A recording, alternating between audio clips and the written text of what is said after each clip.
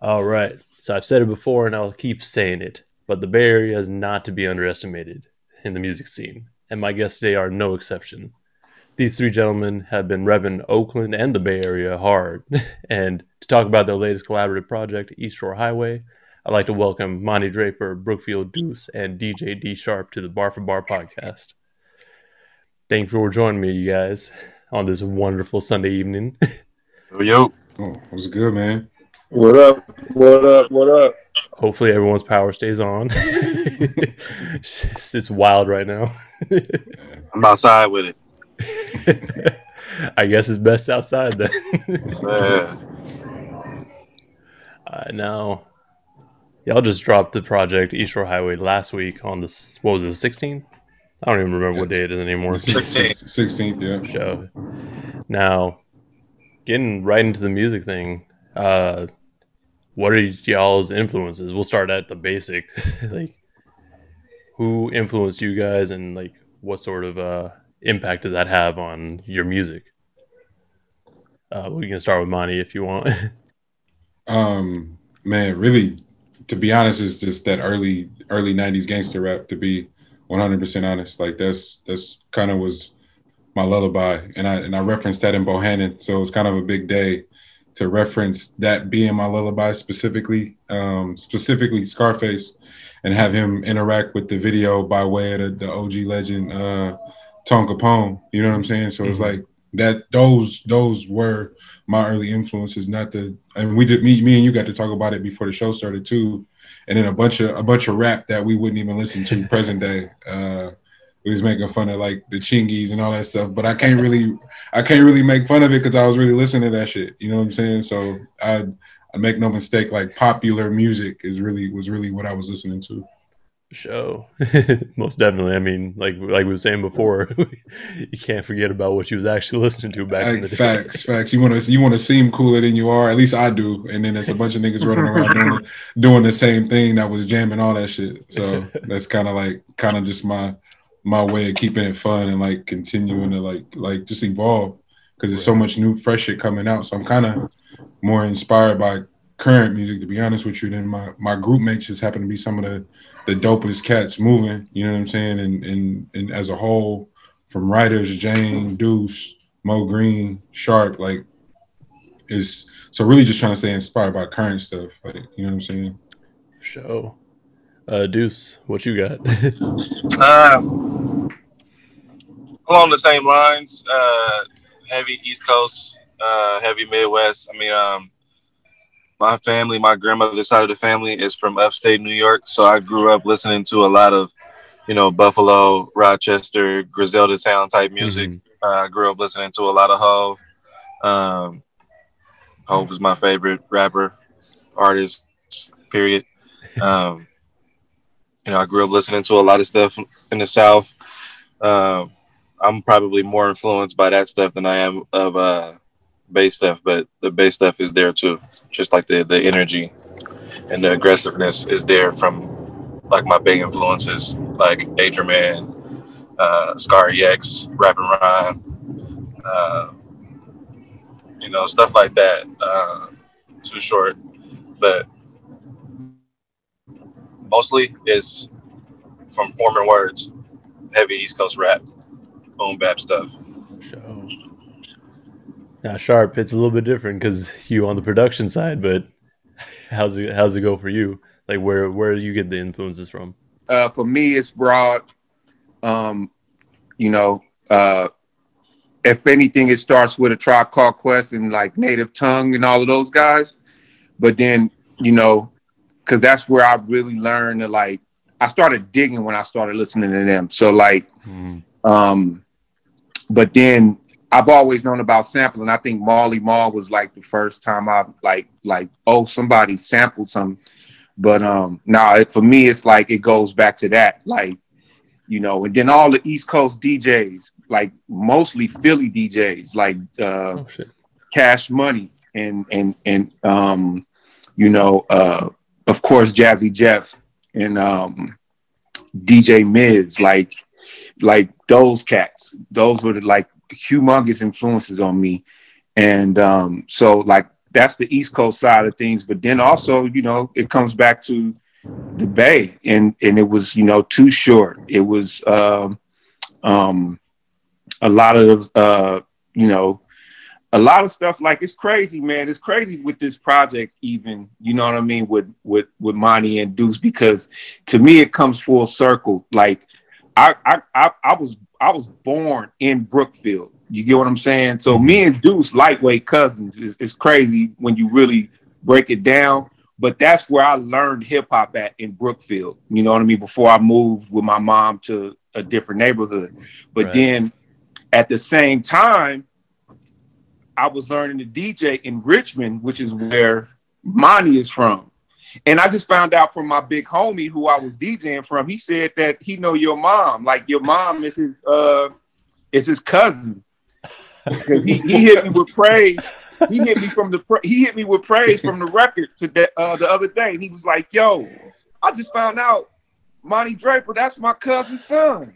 That's wild. That's it's wild, dude. That's the Bay for you, though. That's really the Bay. That's for true. You. I just seen my auntie Loretta last night. That's my auntie. At my uncle's birthday party. She was like, "Sharp is my cousin." I was like, "Oh shit." That's weird. Oh my God, that's crazy. I love the Bay. I love being but it's crazy to me though that with this project and with all the love it's been getting and how it all came together, it just, to me, it just show you how God worked, bro. Like, for me, it came full circle with everything. Like, literally in Richmond, I learned to be a better DJ. All my crates came from Richmond. You know what I mean? I was getting all my stuff from Rob and them, from Rob, from Big Rob, and then it was Rob who worked at Jones and Harris. He used to get the promos, and that's how I built my record collection. That's crazy. You know what I'm saying? That's dope. Man, that's wild. I didn't know that, bro. That's crazy. It's crazy. Things will surprise you in the Bay. Shoot, everyone know everyone somehow. Yeah.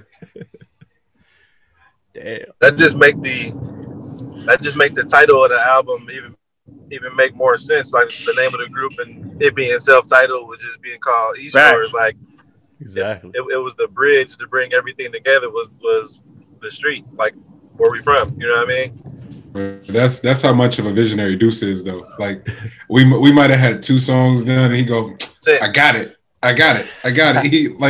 He came in there and fleshed the whole concept out before the music was done. I don't know. I'll never forget that. And like, just going, bruh, is brilliant. Because and now we here having this conversation. Yeah. That's really some visionary shit. That's crazy. Right.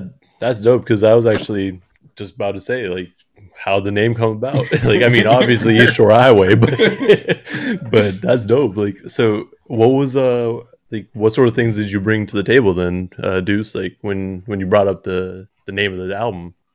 I mean, I was just thinking about the fact that me and Sharp are from Oakland, Monty's from Richmond, and the highway that connects both of those cities together is East Shore Highway. And we wanted the album to be street music. We wasn't trying to, you know, make songs like that. We just was happy just rapping. And we recorded this album the same time as we recorded Grand National Season 1. And we were focused on, you know, instrumentation and hooks and melodies and all of that with Season 1 and BTS. And this was like the side thing. Like, you know, like the breath of fresh air. Yeah. This was like, oh, we finally get to rap more than, 4 or 8 bars. Yeah. You get more than one verse. Yeah. So we were more interested in just doing what we love listening to, and Sharp had the sound and we were just ready to work, but it all came together based on, our upbringing, like the streets that we grew up from, so East Shore Highway made the most sense because it was the highway in between. Oh, nice. I mean, it makes a lot of sense, of course.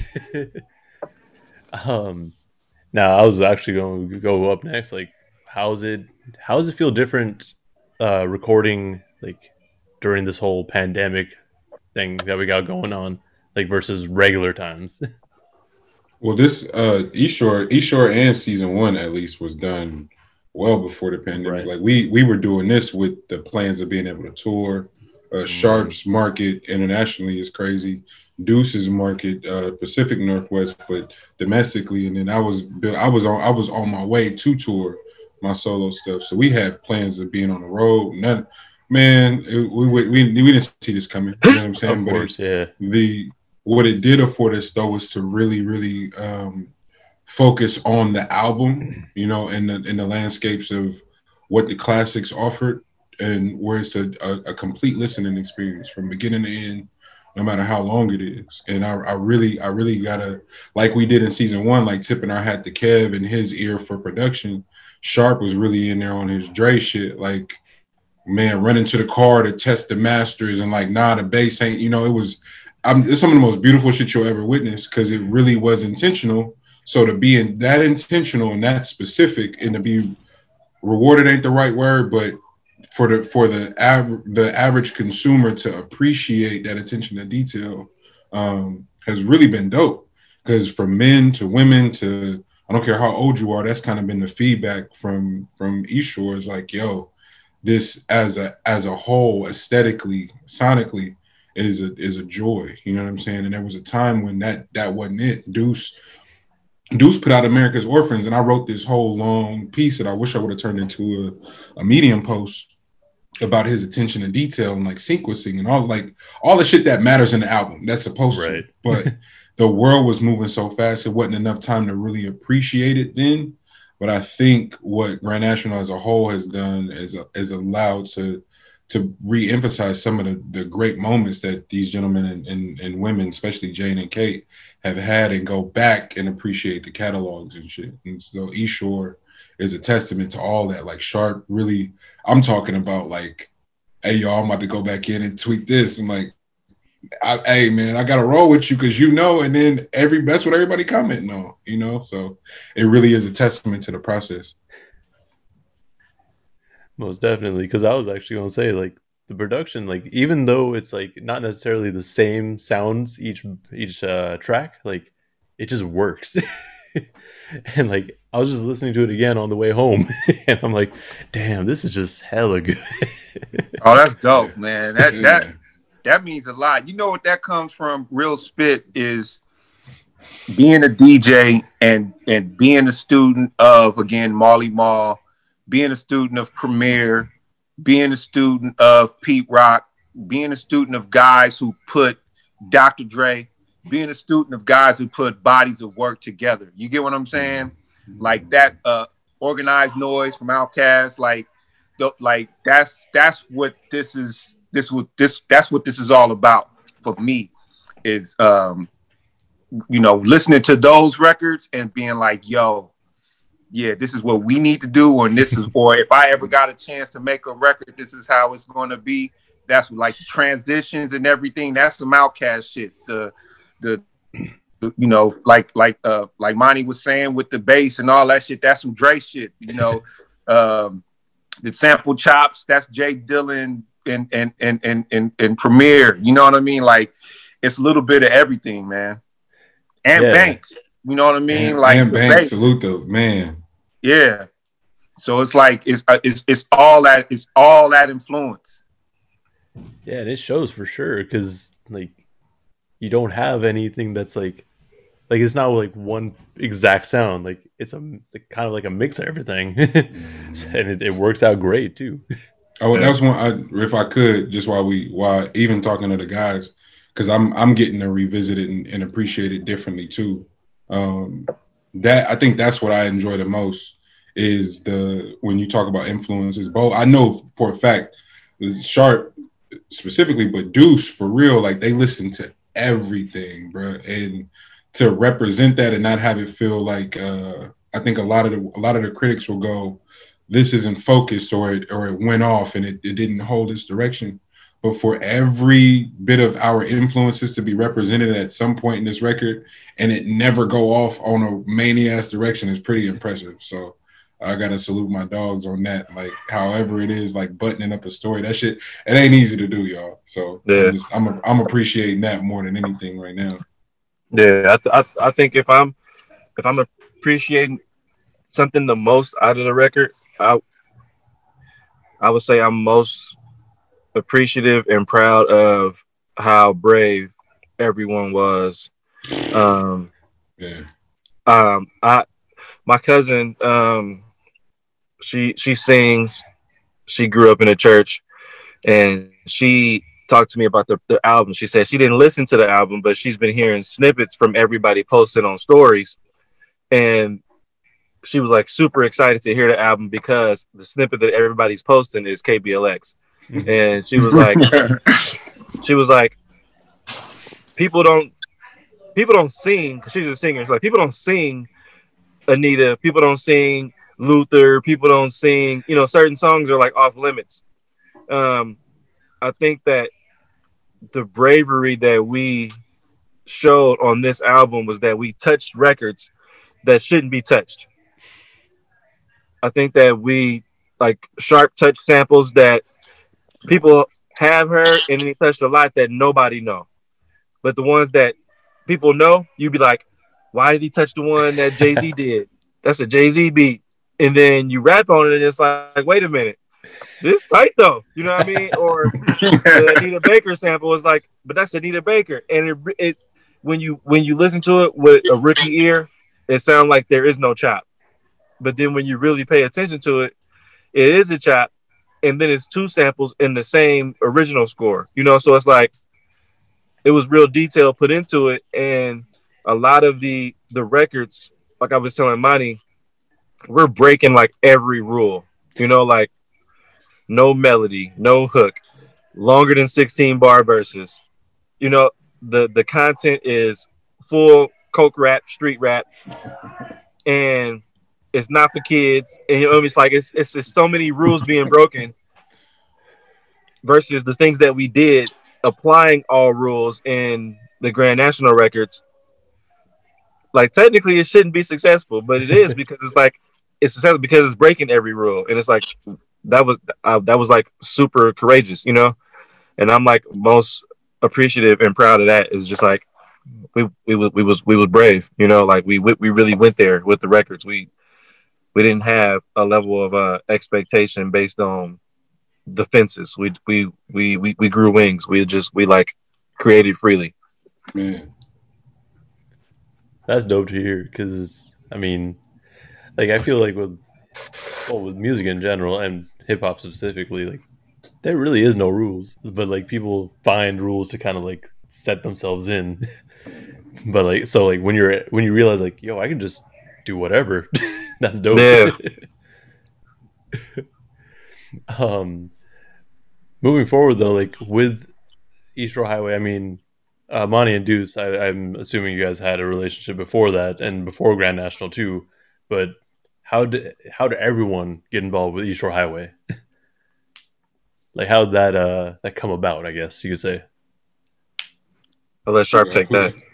That was it's crazy. So it's not funny, but I used to link up with Mo Green. You know what I mean? And me and Mo, because Mo is a nerd, he's a hip hop nerd, he's a nerd, he's a music nerd just in general.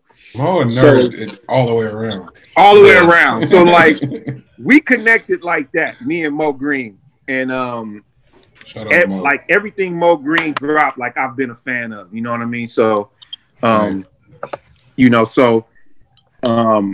we had always talked about working. So I had a studio at my old crib, and he came through one time. We're so much nerds that we didn't even work. We just really was playing music. I was playing samples and just kind of chopping shit. And he would be like, "Ooh, that's dope." And then we'd lose our train of thought and start talking about whatever was popping at the time, whatever, right? So we never recorded no music.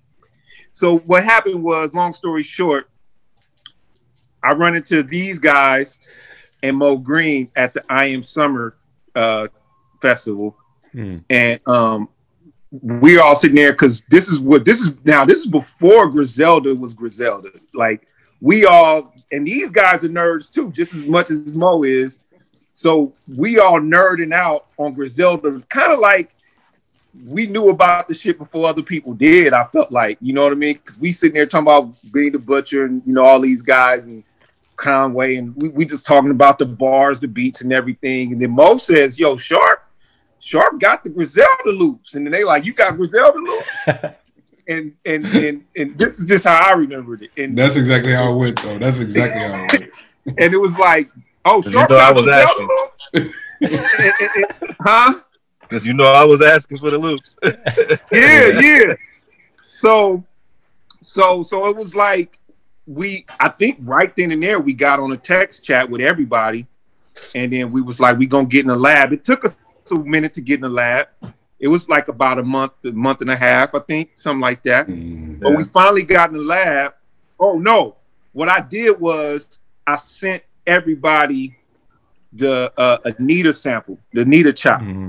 That's what it was. I sent that, and I think the next day, Deuce came to the lab and recorded his joint. He recorded to it. I think Monty was on tour out of town, so he couldn't make the session.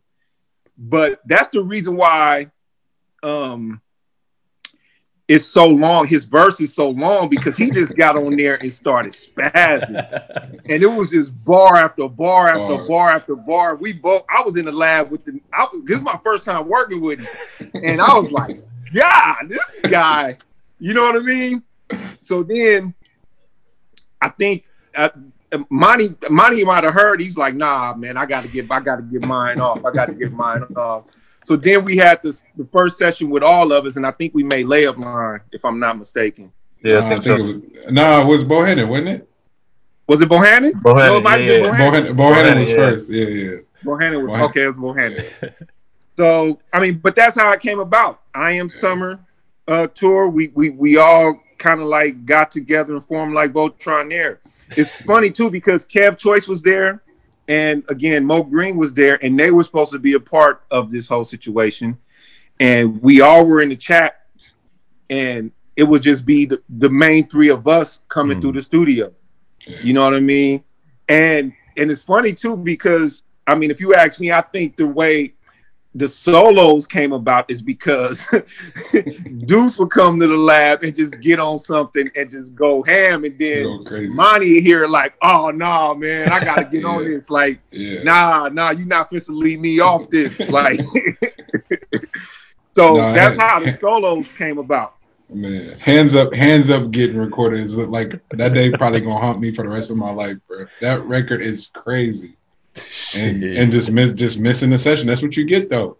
Bring your ass to the studio. It's a lesson. But then you know, miseducation is you know what I mean? So I was there for that session though. Yeah, that's the other part too. Like Deuce not missing no studio session. So Deuce ain't missing no session. At all. He gonna be there. But I had to like, nah, bro, you got hands up, you not getting no. Like one of them. It was good.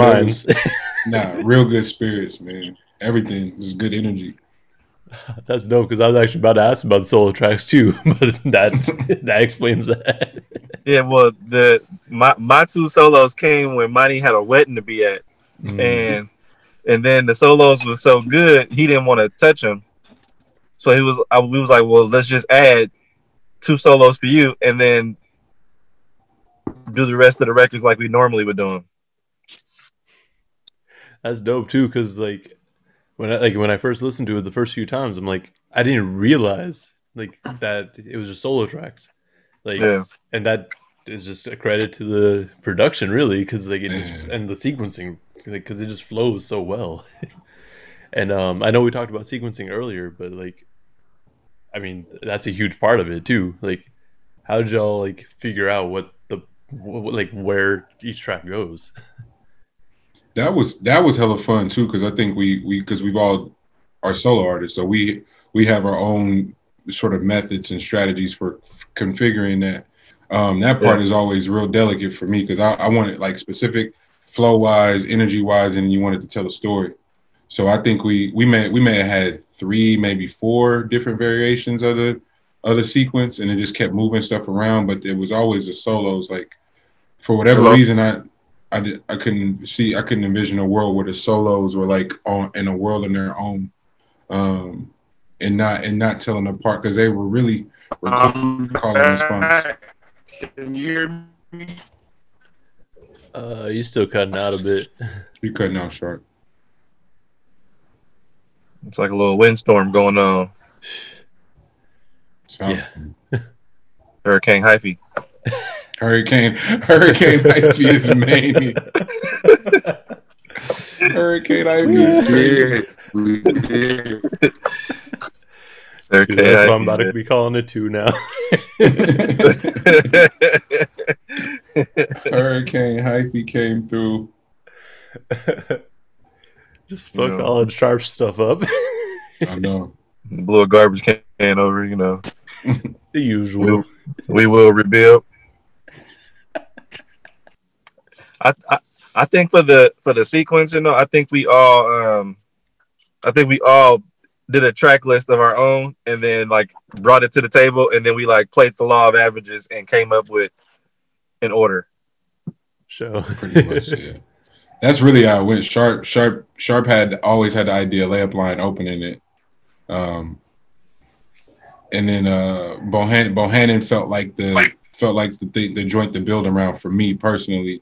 Yeah, and then Deuce wanted to tell a story with the way the solos were configured. So I think it was best case scenario like that, where everybody got their influence of how they would sequence their own individual record, like coming together. And that's another part too. Like collaborating, bro, is it. We're gonna have to write a book on that shit. Like how we everything. Yeah, we really. That's why the records are being received the way that they are. Man, we did come together. So even when you think about the way businesses run in real life with Fortune 500 companies, and like you go to college, and you go into college for yourself, but you go into a place where it's collaborative. It's a big community of people. You join a fraternity. You get out, you join the company, and you have your teams, and y'all got your own little cubicle situation. Like everything is built on teams. We're all like pack animals. Like humans are pack animals. So like the ones that do it by themselves aren't necessarily the most successful people. It's like it takes a handful of people to strengthen numbers, take a village. Like all these sayings are like that because we're supposed to be collaborative, and facts. It's like the ones who aren't, and I think that's one of the major issues with the Bay is that we've let other places tell us that they did things all by themselves, to the point where we think that it's the only way, or it's the cool way to say I did it by myself, or I got it out the trunk or out the mud on my own. I didn't have no help. Nobody did nothing for me, and I think that's to a fault when you think about the other regions: Atlanta, LA, New York, Texas, Chicago.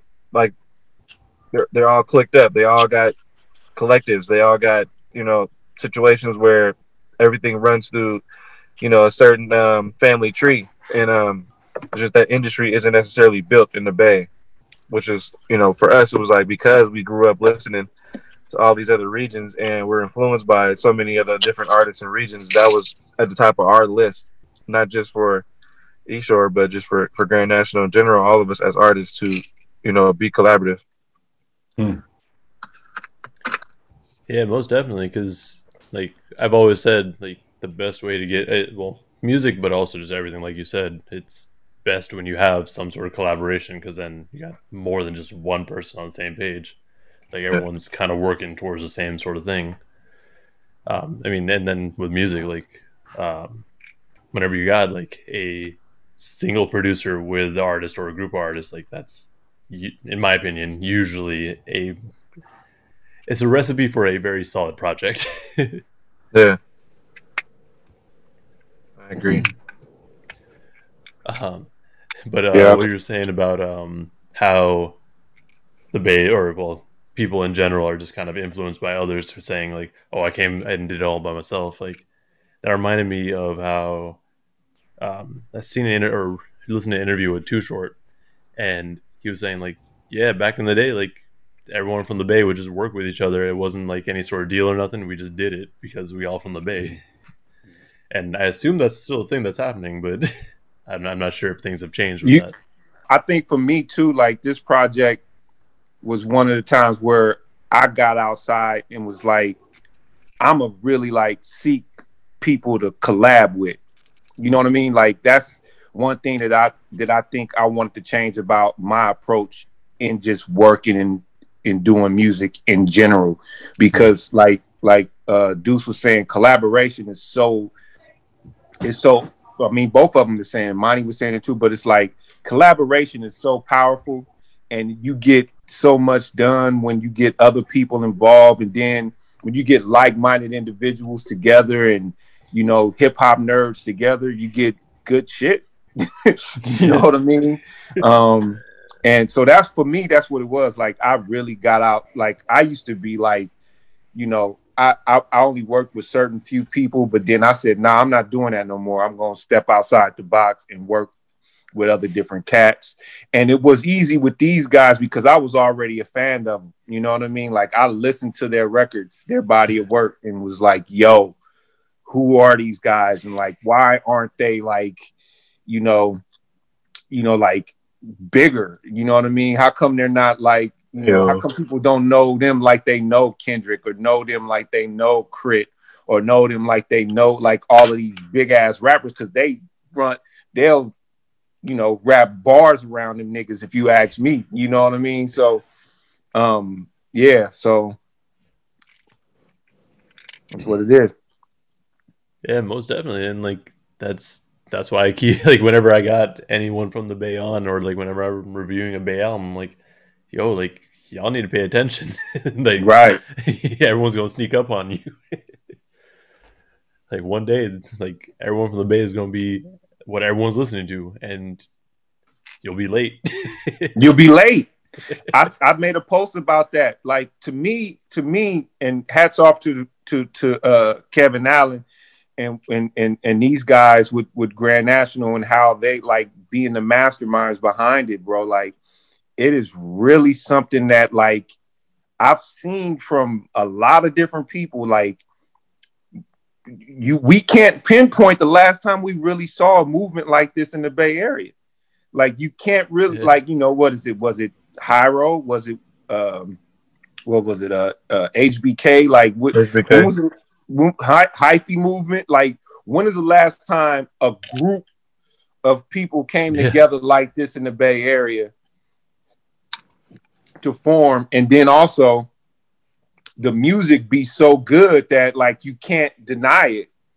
You know what I mean? There's no gimmicks. There's no one's chasing a hit. We just making music. We just producing music, and we spitting bars. That's what it is. Exactly. Y'all doing it for the love of the culture and the music. Love for the culture.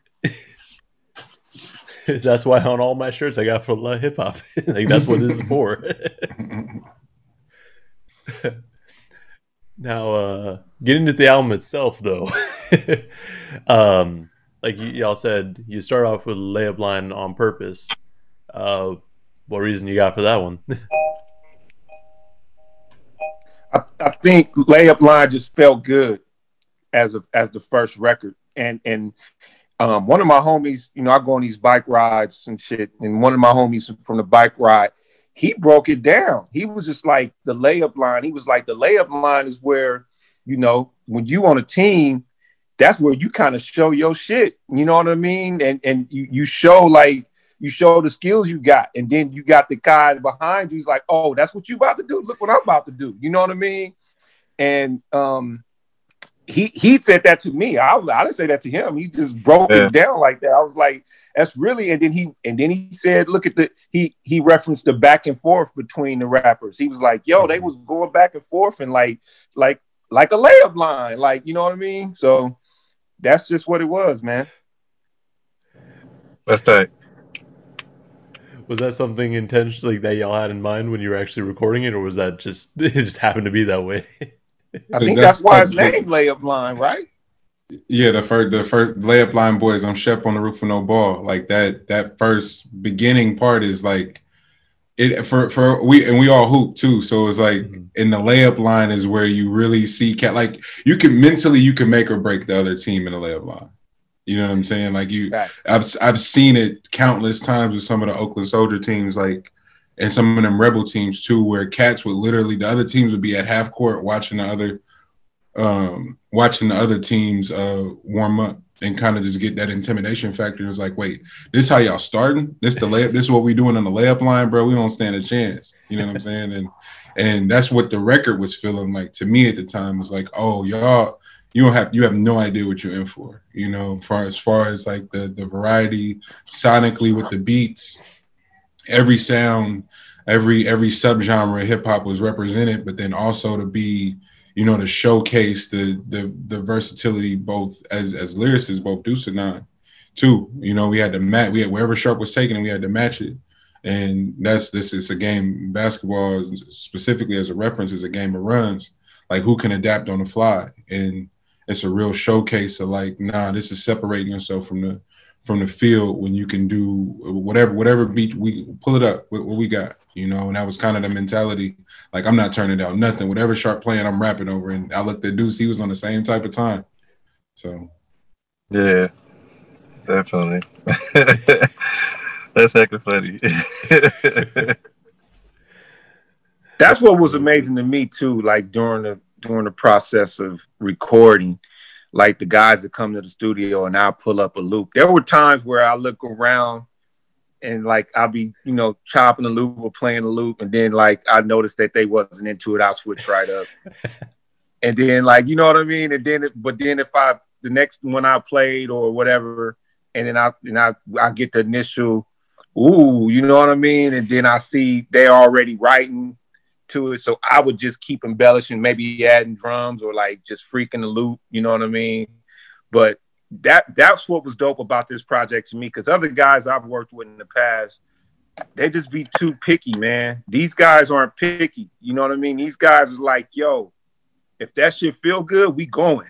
You know what I mean? And that's what it was with them. And for me as a producer, that was just liberating, like to have some hyenas in there, you know what I mean? It like, who really just like for the love of the sport, you know what I mean? And that's why this project came the way it is.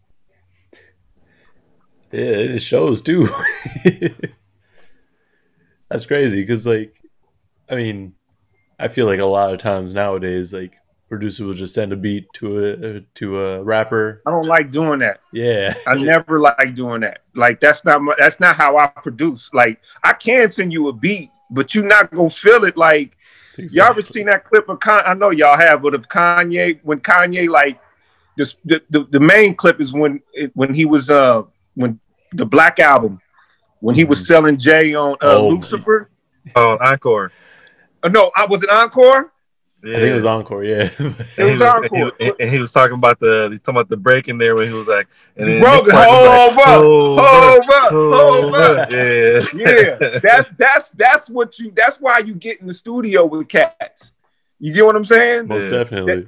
Those are the that you want to create that mood and that vibe. You know what I mean? I'm nowhere near as like, you know, I'm not jumping on tables and shit like Kanye.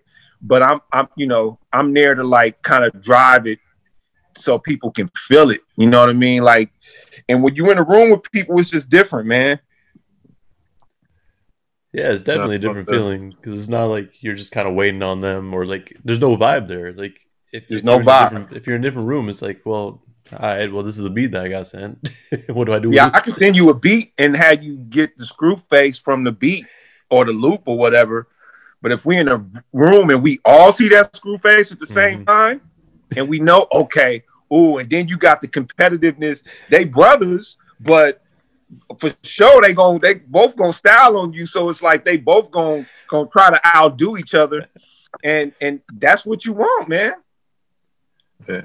But me and Monty also we believe in our ability enough to share where we are before it's finished. You know, usually you get into a room of rappers and they go off into a corner and they hide their raps until it's time to go record it. That's facts. I did watch that with you guys. That's real. I bring my rap to Monty like I got 11. This is what I got so far, and he might be like, "Hey, add this line to this. That might sound good if you put this in there," and then vice versa. Vice versa too, though. Yeah, like I'm not so egotistical about my raps where I don't accept help. You know what I mean? Like if it's dope, I rap that shit. Now we kind of bonded over that too, like really wanting to make classic West Coast music, like, and you start hearing how Dre and them was working and like pushing each other, you know what I'm saying? And but only black artists get that stigma. Oh, you ain't write it, it's trash. You ain't do this, it's trash. You got help on it, bro. That is crazy. That is absolutely insanity.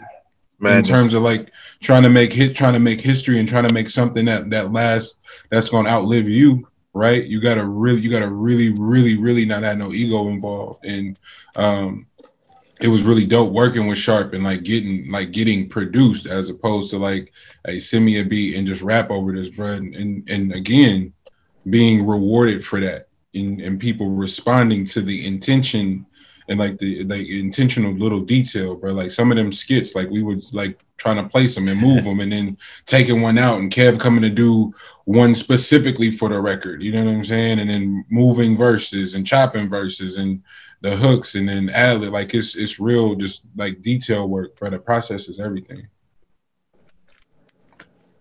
Yeah, that, and it's like you were saying, like you kind of need that collaboration. Like that's what makes it at this point. Like, cool, you can do it all by your own, but it's just so much better if you got someone there pushing you or helping you out with this other stuff. Man, look. I think you just said that Bohannon was the first one that you guys recorded? Together, yeah. Oh, okay, for sure. Yeah.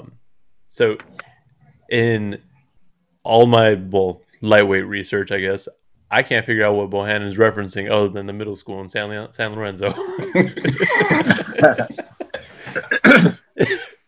I'm pretty sure that's not what y'all talking about. No. You know, Bohannon used to be the continuation in San Lorenzo. It used to be adult school.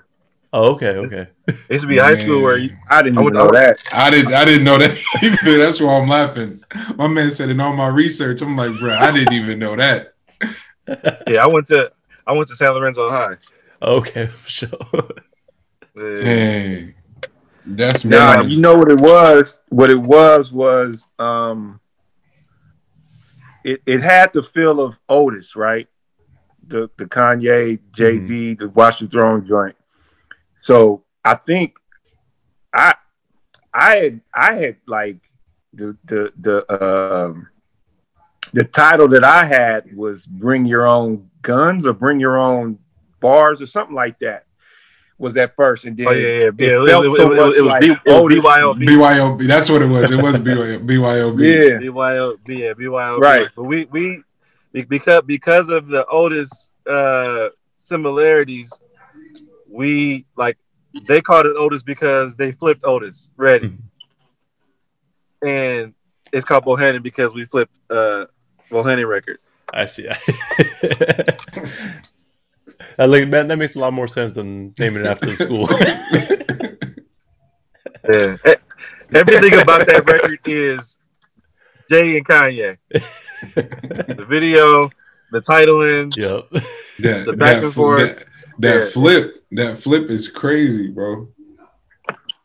It's wild. Yeah.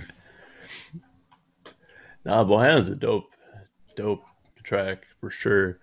And the video too, it's just dope because like all y'all there, like it's like family.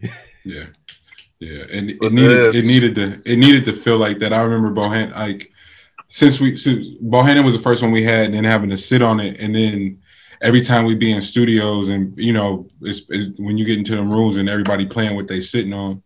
I got a lot of music, but for whatever reason, I would play Bohannon first.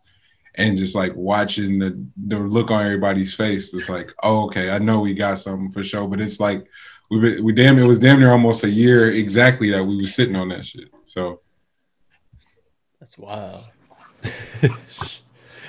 Yeah, I know y'all got a shout out from Scarface on that one too. Yo, Man, that was crazy. man, That's crazy. Look here, man. Shout out Tone Capone, man. I'm telling y'all, I can't like. That's another one of just like the legends. I wanted to sit down and just listen to tell stories about some of them records, bro. Because it's like you talk about life changing music to be remembered forever. Like you don't get access to that every day. Shout out Tone. Most definitely. Now, with the rest of the album, there was KBLX, which after the radio station, but y'all put on your own sort of flip to it too, because it sounds like the beat to me kind of sounds like that in between tracks, like, oh, you're listening to KBLX sort of sound. But why'd y'all decide to go off of the radio station, or like why'd y'all choose that name for the track? Just when we grew up, Anita Baker was like heavy rotation on that station, Mm-hmm. and the song is just when you hear it for us, that's the radio station you hear that song on. Yeah. No, I remember that record in particular. Deuce did that first, and then Sharp was like, I remember him saying it at the first session, like, "Oh, we got the Anita joint," and Right. they played it, and then I was like, I don't know if I want to rap on this, to be honest with you, because it was just such an insane record. It was kind of the way I felt about Like My Style and Hands Up, but they kept pushing that one, like, yo, you got to do this second half of the flip. And the second half of the flip was crazy. I just was still thinking about what Deuce had just done in the first half. And it wasn't until a bunch of stuff happened, but it wasn't until one day I was picking up somebody from Bart, and it reminded me of sitting at the damn, because this is before cell phones. And if somebody said they was getting in on a train at 3:15 or whatever, you went and waited for them to arrive. And if they didn't get there, you like gave them like a 30-minute window, sometimes an hour. And me and my granny, she had foster kids, so we would go wait for them to get off the train.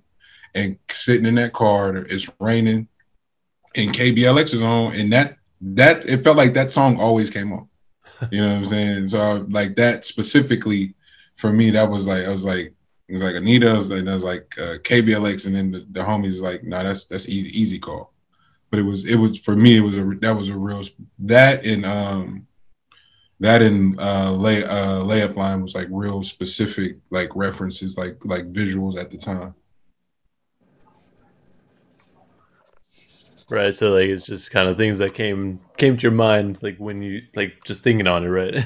Yeah. Now taking this was doing this like script writing course, and it was just talking about the films or stuff that make the most impact, and like how specific the reference is to the person who has the inspiration or whatever. And the more you can dial in on those specific details, even if they aren't universal, right? Because everybody isn't from the East Bay where they listen to KBLX and would get that reference, but the more specific they are to you, the more impactful they have the potential of being universally. And shit, if it didn't work, because I'm still surprised that KBLX is people's favorite record, bro. No. Every rule. Yeah, that's the ongoing one right there. That's crazy. That's dope too, because that's definitely one of my favorite tracks too. Yeah. Why is it one of your favorite tracks? It's just the whole vibe. That's really. a good question. That's a good question. Yeah. Because like obviously like I didn't listen to KBLX like until like they started playing more recent stuff, but I mean, and even then I didn't really listen to the radio. But it's just like it's like a chill song. It's like right kind of in the middle of the track list. Like it almost to me like in terms of sequencing doesn't necessarily feel like an interlude, but kind of does. You know what I mean? Like because that's a long ass interlude. No, I mean interlude in the sense that it's like kind of like a shift in sound. Because it's not like it's not super heavy like all the tracks prior, and then just the next track just goes like even or Like My Style is the next track, right? Or no, thinking, and like that's just got a whole different sound to it entirely. So like to me, like I just like how it sounds, like sonically. Yeah. That's Also dope, the Coke man. bars. Those are always fun too. But Coke rap. It's crazy to me because when we made it, I didn't think that people was gonna be on it like that. Same. Hello? yeah, you're good. Y'all hear Yeah, me? we got you, Shark. Oh, okay. But now me No, I either. was saying about Go ahead. no, I was saying about KBL. I don't know if y'all heard what I said about KBLX.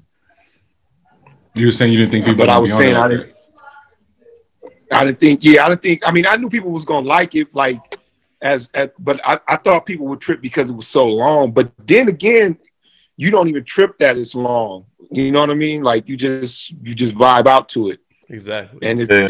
it's like a riding record. You know what I mean? Like it's something to ride to more than anything.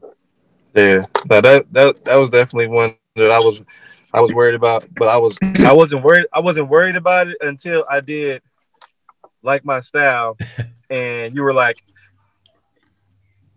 man, we just did a song like that. You can't just rap for 80 bars. You got to put a hook in this. So that's how Like My Style got a hook, because I was doing the same thing on Like My Style. So I was like, well, damn, we didn't fix this one.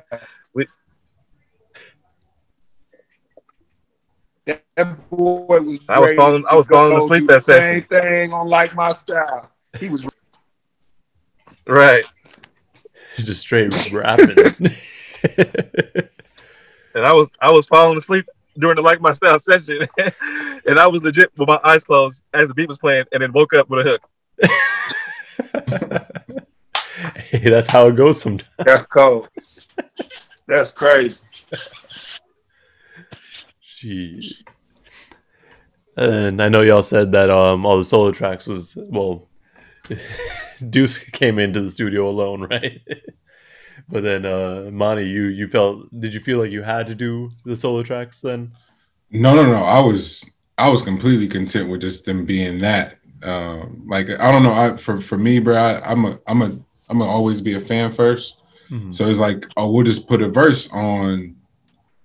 I think it was Like My Style, and I'm listening to it. I'm like, bro, this is a perfect rap song. I don't have the heart to ruin this, like, because even if it is cool, right? Like it's kind of just like if you hear it, and I don't know, people can call it whatever they want to, but for me, if I hear it, I'm not inclined to like force my way on it if I already think it's dope. Like if I can enhance it, cool. But the shit was so hard already. I didn't have the heart to go in there and try to force a verse on there, bro.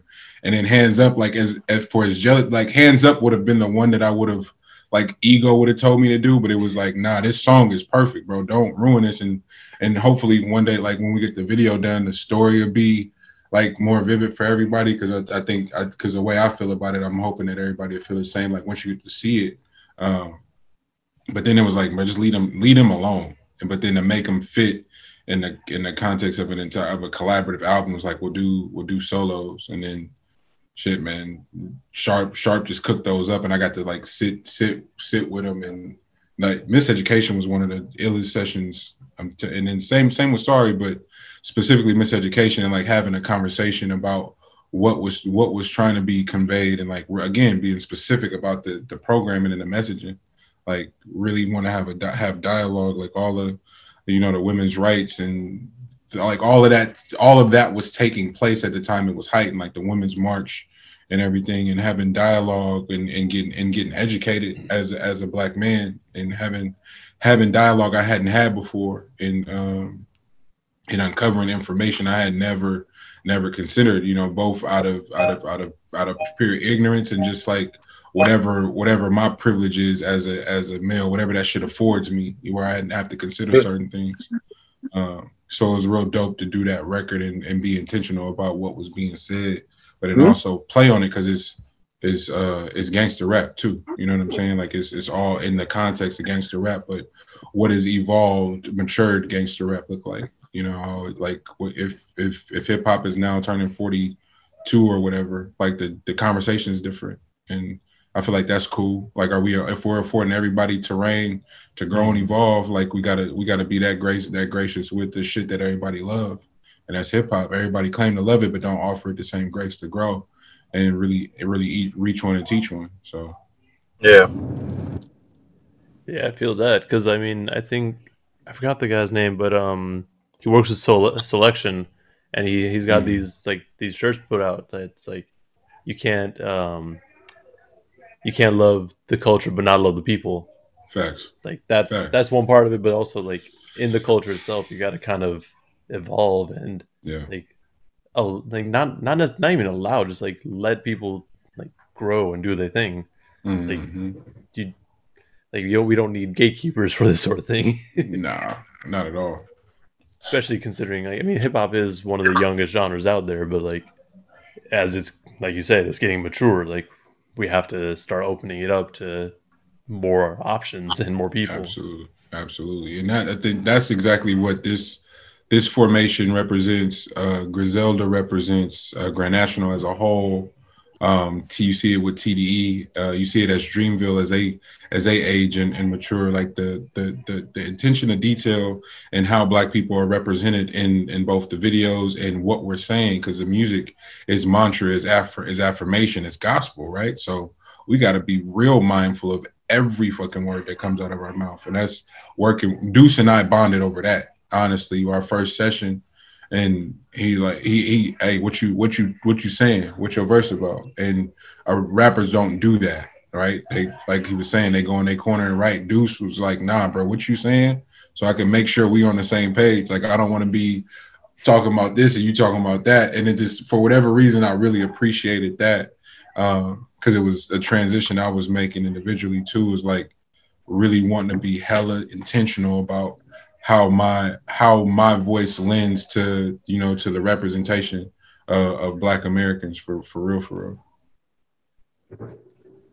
That's crazy because like I mean I think just with the events that happened this year, like it's become a lot more of a point that a lot of artists are making, like to kind of bring up black rappers, black artists, and just black people in general, and just people who are constantly underrepresented.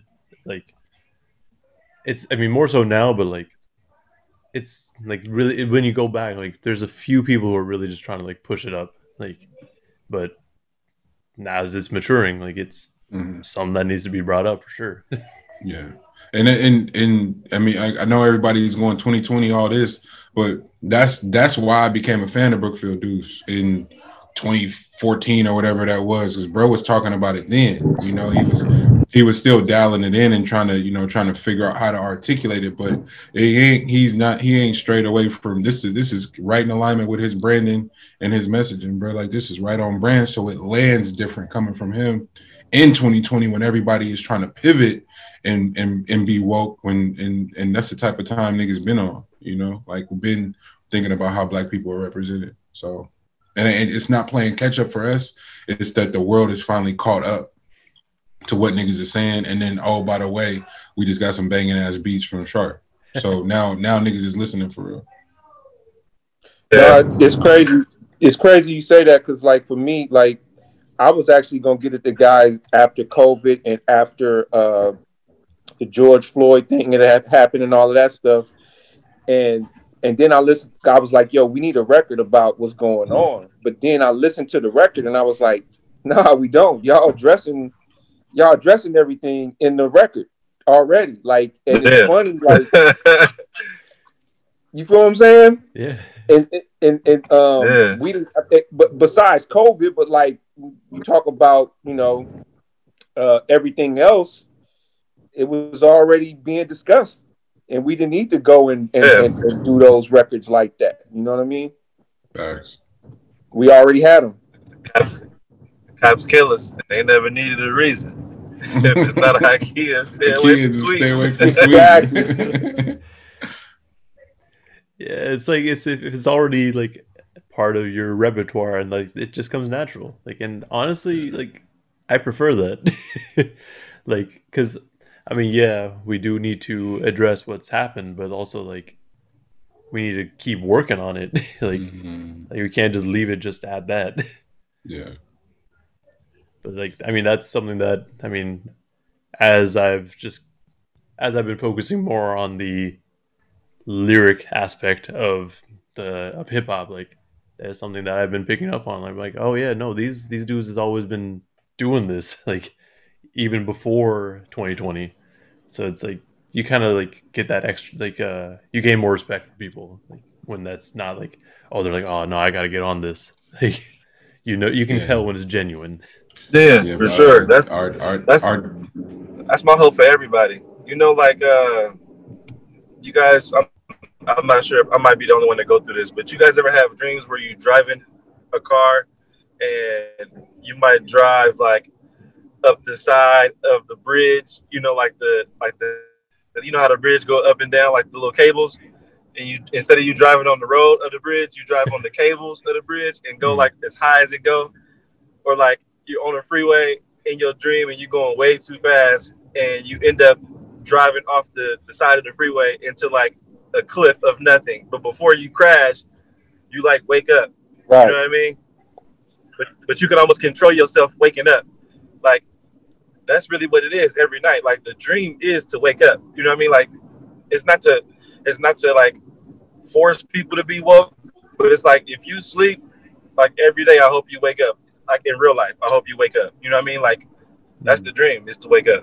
So it's not like the music ain't like a ploy to get people to like listen. It's like, nah, every night I'm waking up. No, I was just saying that the dream is to wake up. You know, like it's the music is, it's not really a preachy situation. It's just trying to give inspiration to the people, to tell them that every day we tackling new issues, and you know, like the dream is to wake up, to give yourself the opportunity to, you know, address those issues, those problems. Right. Yeah, and I mean, music's just one of those vessels that's like, just, I mean, one, it's easy to get it out there and spread the word, but also like people who want to think about it, they'll sit and think about it. Yeah, for sure. Now, I think as far as the album goes, that's mostly what I got. What are some tracks that you guys are proud of on this album? All of them. That's what I was hoping to hear. That too. That would be my. It's funny, man. Every time I listen to the record, like I'm just proud, bro. Like, I'm just happy. Every single record on that project is special. Like, every single one. That I could have favorites, but it's just like every session was a different session, and it brought different energy. It was just dope, man. It's like, what's the saying? It's like you got your kids. You can't just love one of them more than you love the other. You know what I mean? I just love them all. Yeah, no, I'm proud of all of it, because I know we recorded it in such an unorthodox way. You know, like, I'm so used to doing 30 and 40 records and then narrowing it down. Like the running joke is that I feel like my solo album ain't finished. But it's like, I don't feel like I got enough to pick from. You know what I mean? He got a double album too. But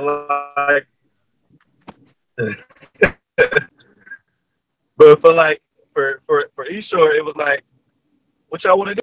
We got to number, all right, we done. And I was like, that's it? That's crazy too. That's it. That's really what it be. It'd be cats that really be going and being like in the studio, and they record 40, 50 songs before that, so they could pick the best 14, 15 songs. And we just got to the song, we just got to the ending and was like, all right. It's it. All right, cool. We got a good 12. Let's go. And all of them made it. Like, there's no, like, we couldn't even do it like how they did season 2. Like, we couldn't do that. We'd have to actually go and record to do that. You know what I mean? Like, it would have to be just basically another East Shore Highway project, because we don't have no leftovers. There was nothing left on the cutting room floor. Everything from those sessions are on East Shore Highway. That's awesome. And that's got to be unheard of. Like, I don't know. I for sure haven't heard of that. I've definitely heard of the process of recording everything and then just like, all right, well, let's see how many I want to actually do and put out. Nah, everything we recorded made it. That's awesome. And it works too, because I mean, ain't no skips on this album. That's dope. Man, That's thank the you, bro. biggest compliment Thank you, bro. right there. Thank you, man. Like, I have no problem just throwing it on and just listening to it back to back, honestly. That's Man. dope. It's just one of I those appreciate ones. That. Super tight. But shoot, I mean, that about wraps up all I got. Oh, man. Anything Appreciate y'all you wanna having us. promote? Oh yeah, of course. Yeah, no. Appreciate you, bro. Of course. Thank you for joining me. I mean, you got to put on dope music and got to put the word out. This is the problem bro, I got. So you don't, like, the crazy part is you don't though. Like, and it's people that claim to love music, love hip hop specifically, and would rather spend the day or use their platforms to talk about the shit that they don't like. You know what I'm saying? So yeah. the fact that you started a whole show and you only talk about the shit that you rock with is so dope to me, bro. Like, appreciate you it. could easily go viral shitting on something. You know what I'm saying? You know, so it's a slower build when you putting people on shit that you love, but it's genuine. So the people who tap into your show, they really come in here because they fuck with your taste, and then they by way of you, they come rock with us. So I appreciate you, bro. I appreciate you. Those are the best words I heard in a long time. The truth usually feels the best. Man. No, that's real. That's facts. Now, East Shore Highway. It's on every DSP out there. Make sure you buy it if you can. I don't know if you guys got anything else you guys want to promote. Anything coming up? I don't know if you guys can say much about what's happening with Grand National next, but Mum's a word, bro. Some awesome things in the works. So we just want to keep. Man. We want to keep working and you know, really showing how grateful we are that we got the ears. Like, we're not gonna disappoint now that everybody paying attention, and not like the stakes is high now, and we got some shit coming. I'm excited. Can't wait. It gets better. Yeah, it gets better. I got ideas. That's good to hear. I will thank you all for joining me. Thank you everyone who listened and watched this episode. I'll make sure to link everything in the description, everyone's handles, everyone's music. But yeah, definitely check out East Shore Highway. I mean, I already did a review, so those of y'all who rock with the YouTube channel, I mean, y'all know how I feel about it. It's dope. Check it out. Bar for Bar podcast, baby. Yeah, so subscribe, man. You gotta tell them to subscribe. Oh, and hit the notifications, man. Come on, man. Stop playing. Hit the bell. Hit the bell. Thank you guys so much. Absolutely, bro. Thank you. Keep rocking, bro. Appreciate you, man. Thanks for having us, man. Of course, I'd love to have you guys on later on if there's ever another East Shore Highway album, or just in general, honestly. This was a dope-ass conversation. You gotta act sharp. Me and Monty ready. I'm ready. Whenever y'all ready to start recording, bro. Hey, y'all heard it here first. I'm ready. I've been ready. I just know, you know what's dope? What's dope is I've been just sitting back. These brothers have been working tirelessly on Grand National, on East Shore. Like, between these two and Kev, like, the three of those brothers are working really hard. So for me, I just sat back. I'm letting these brothers work. I didn't want to step on no toes, and I just want these brothers to do what they've been doing because they're doing it so well. But I'm ready. I'm ready. Let's go. You know what I mean? Let's go. That's all I need to hear. But everything that they're doing is so dope, and it's so needed right now. And I'm so appreciative of these brothers, man. And I'm excited for the future, man, because it's only up from here, man. Like we really all are on to something, and it's to me, I always look to the Most High, and like there's a reason why we're all making music together, and while we all came together like we have, you know what I mean? So absolutely. I think it's just the right time. The love that this record has gotten and keeps getting. I keep getting DMs and text messages and all kind of shit. Like I can't tell you.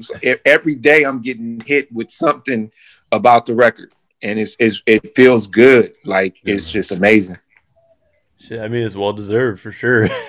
Thank you, bro. Thank you, man. Sure. Of course.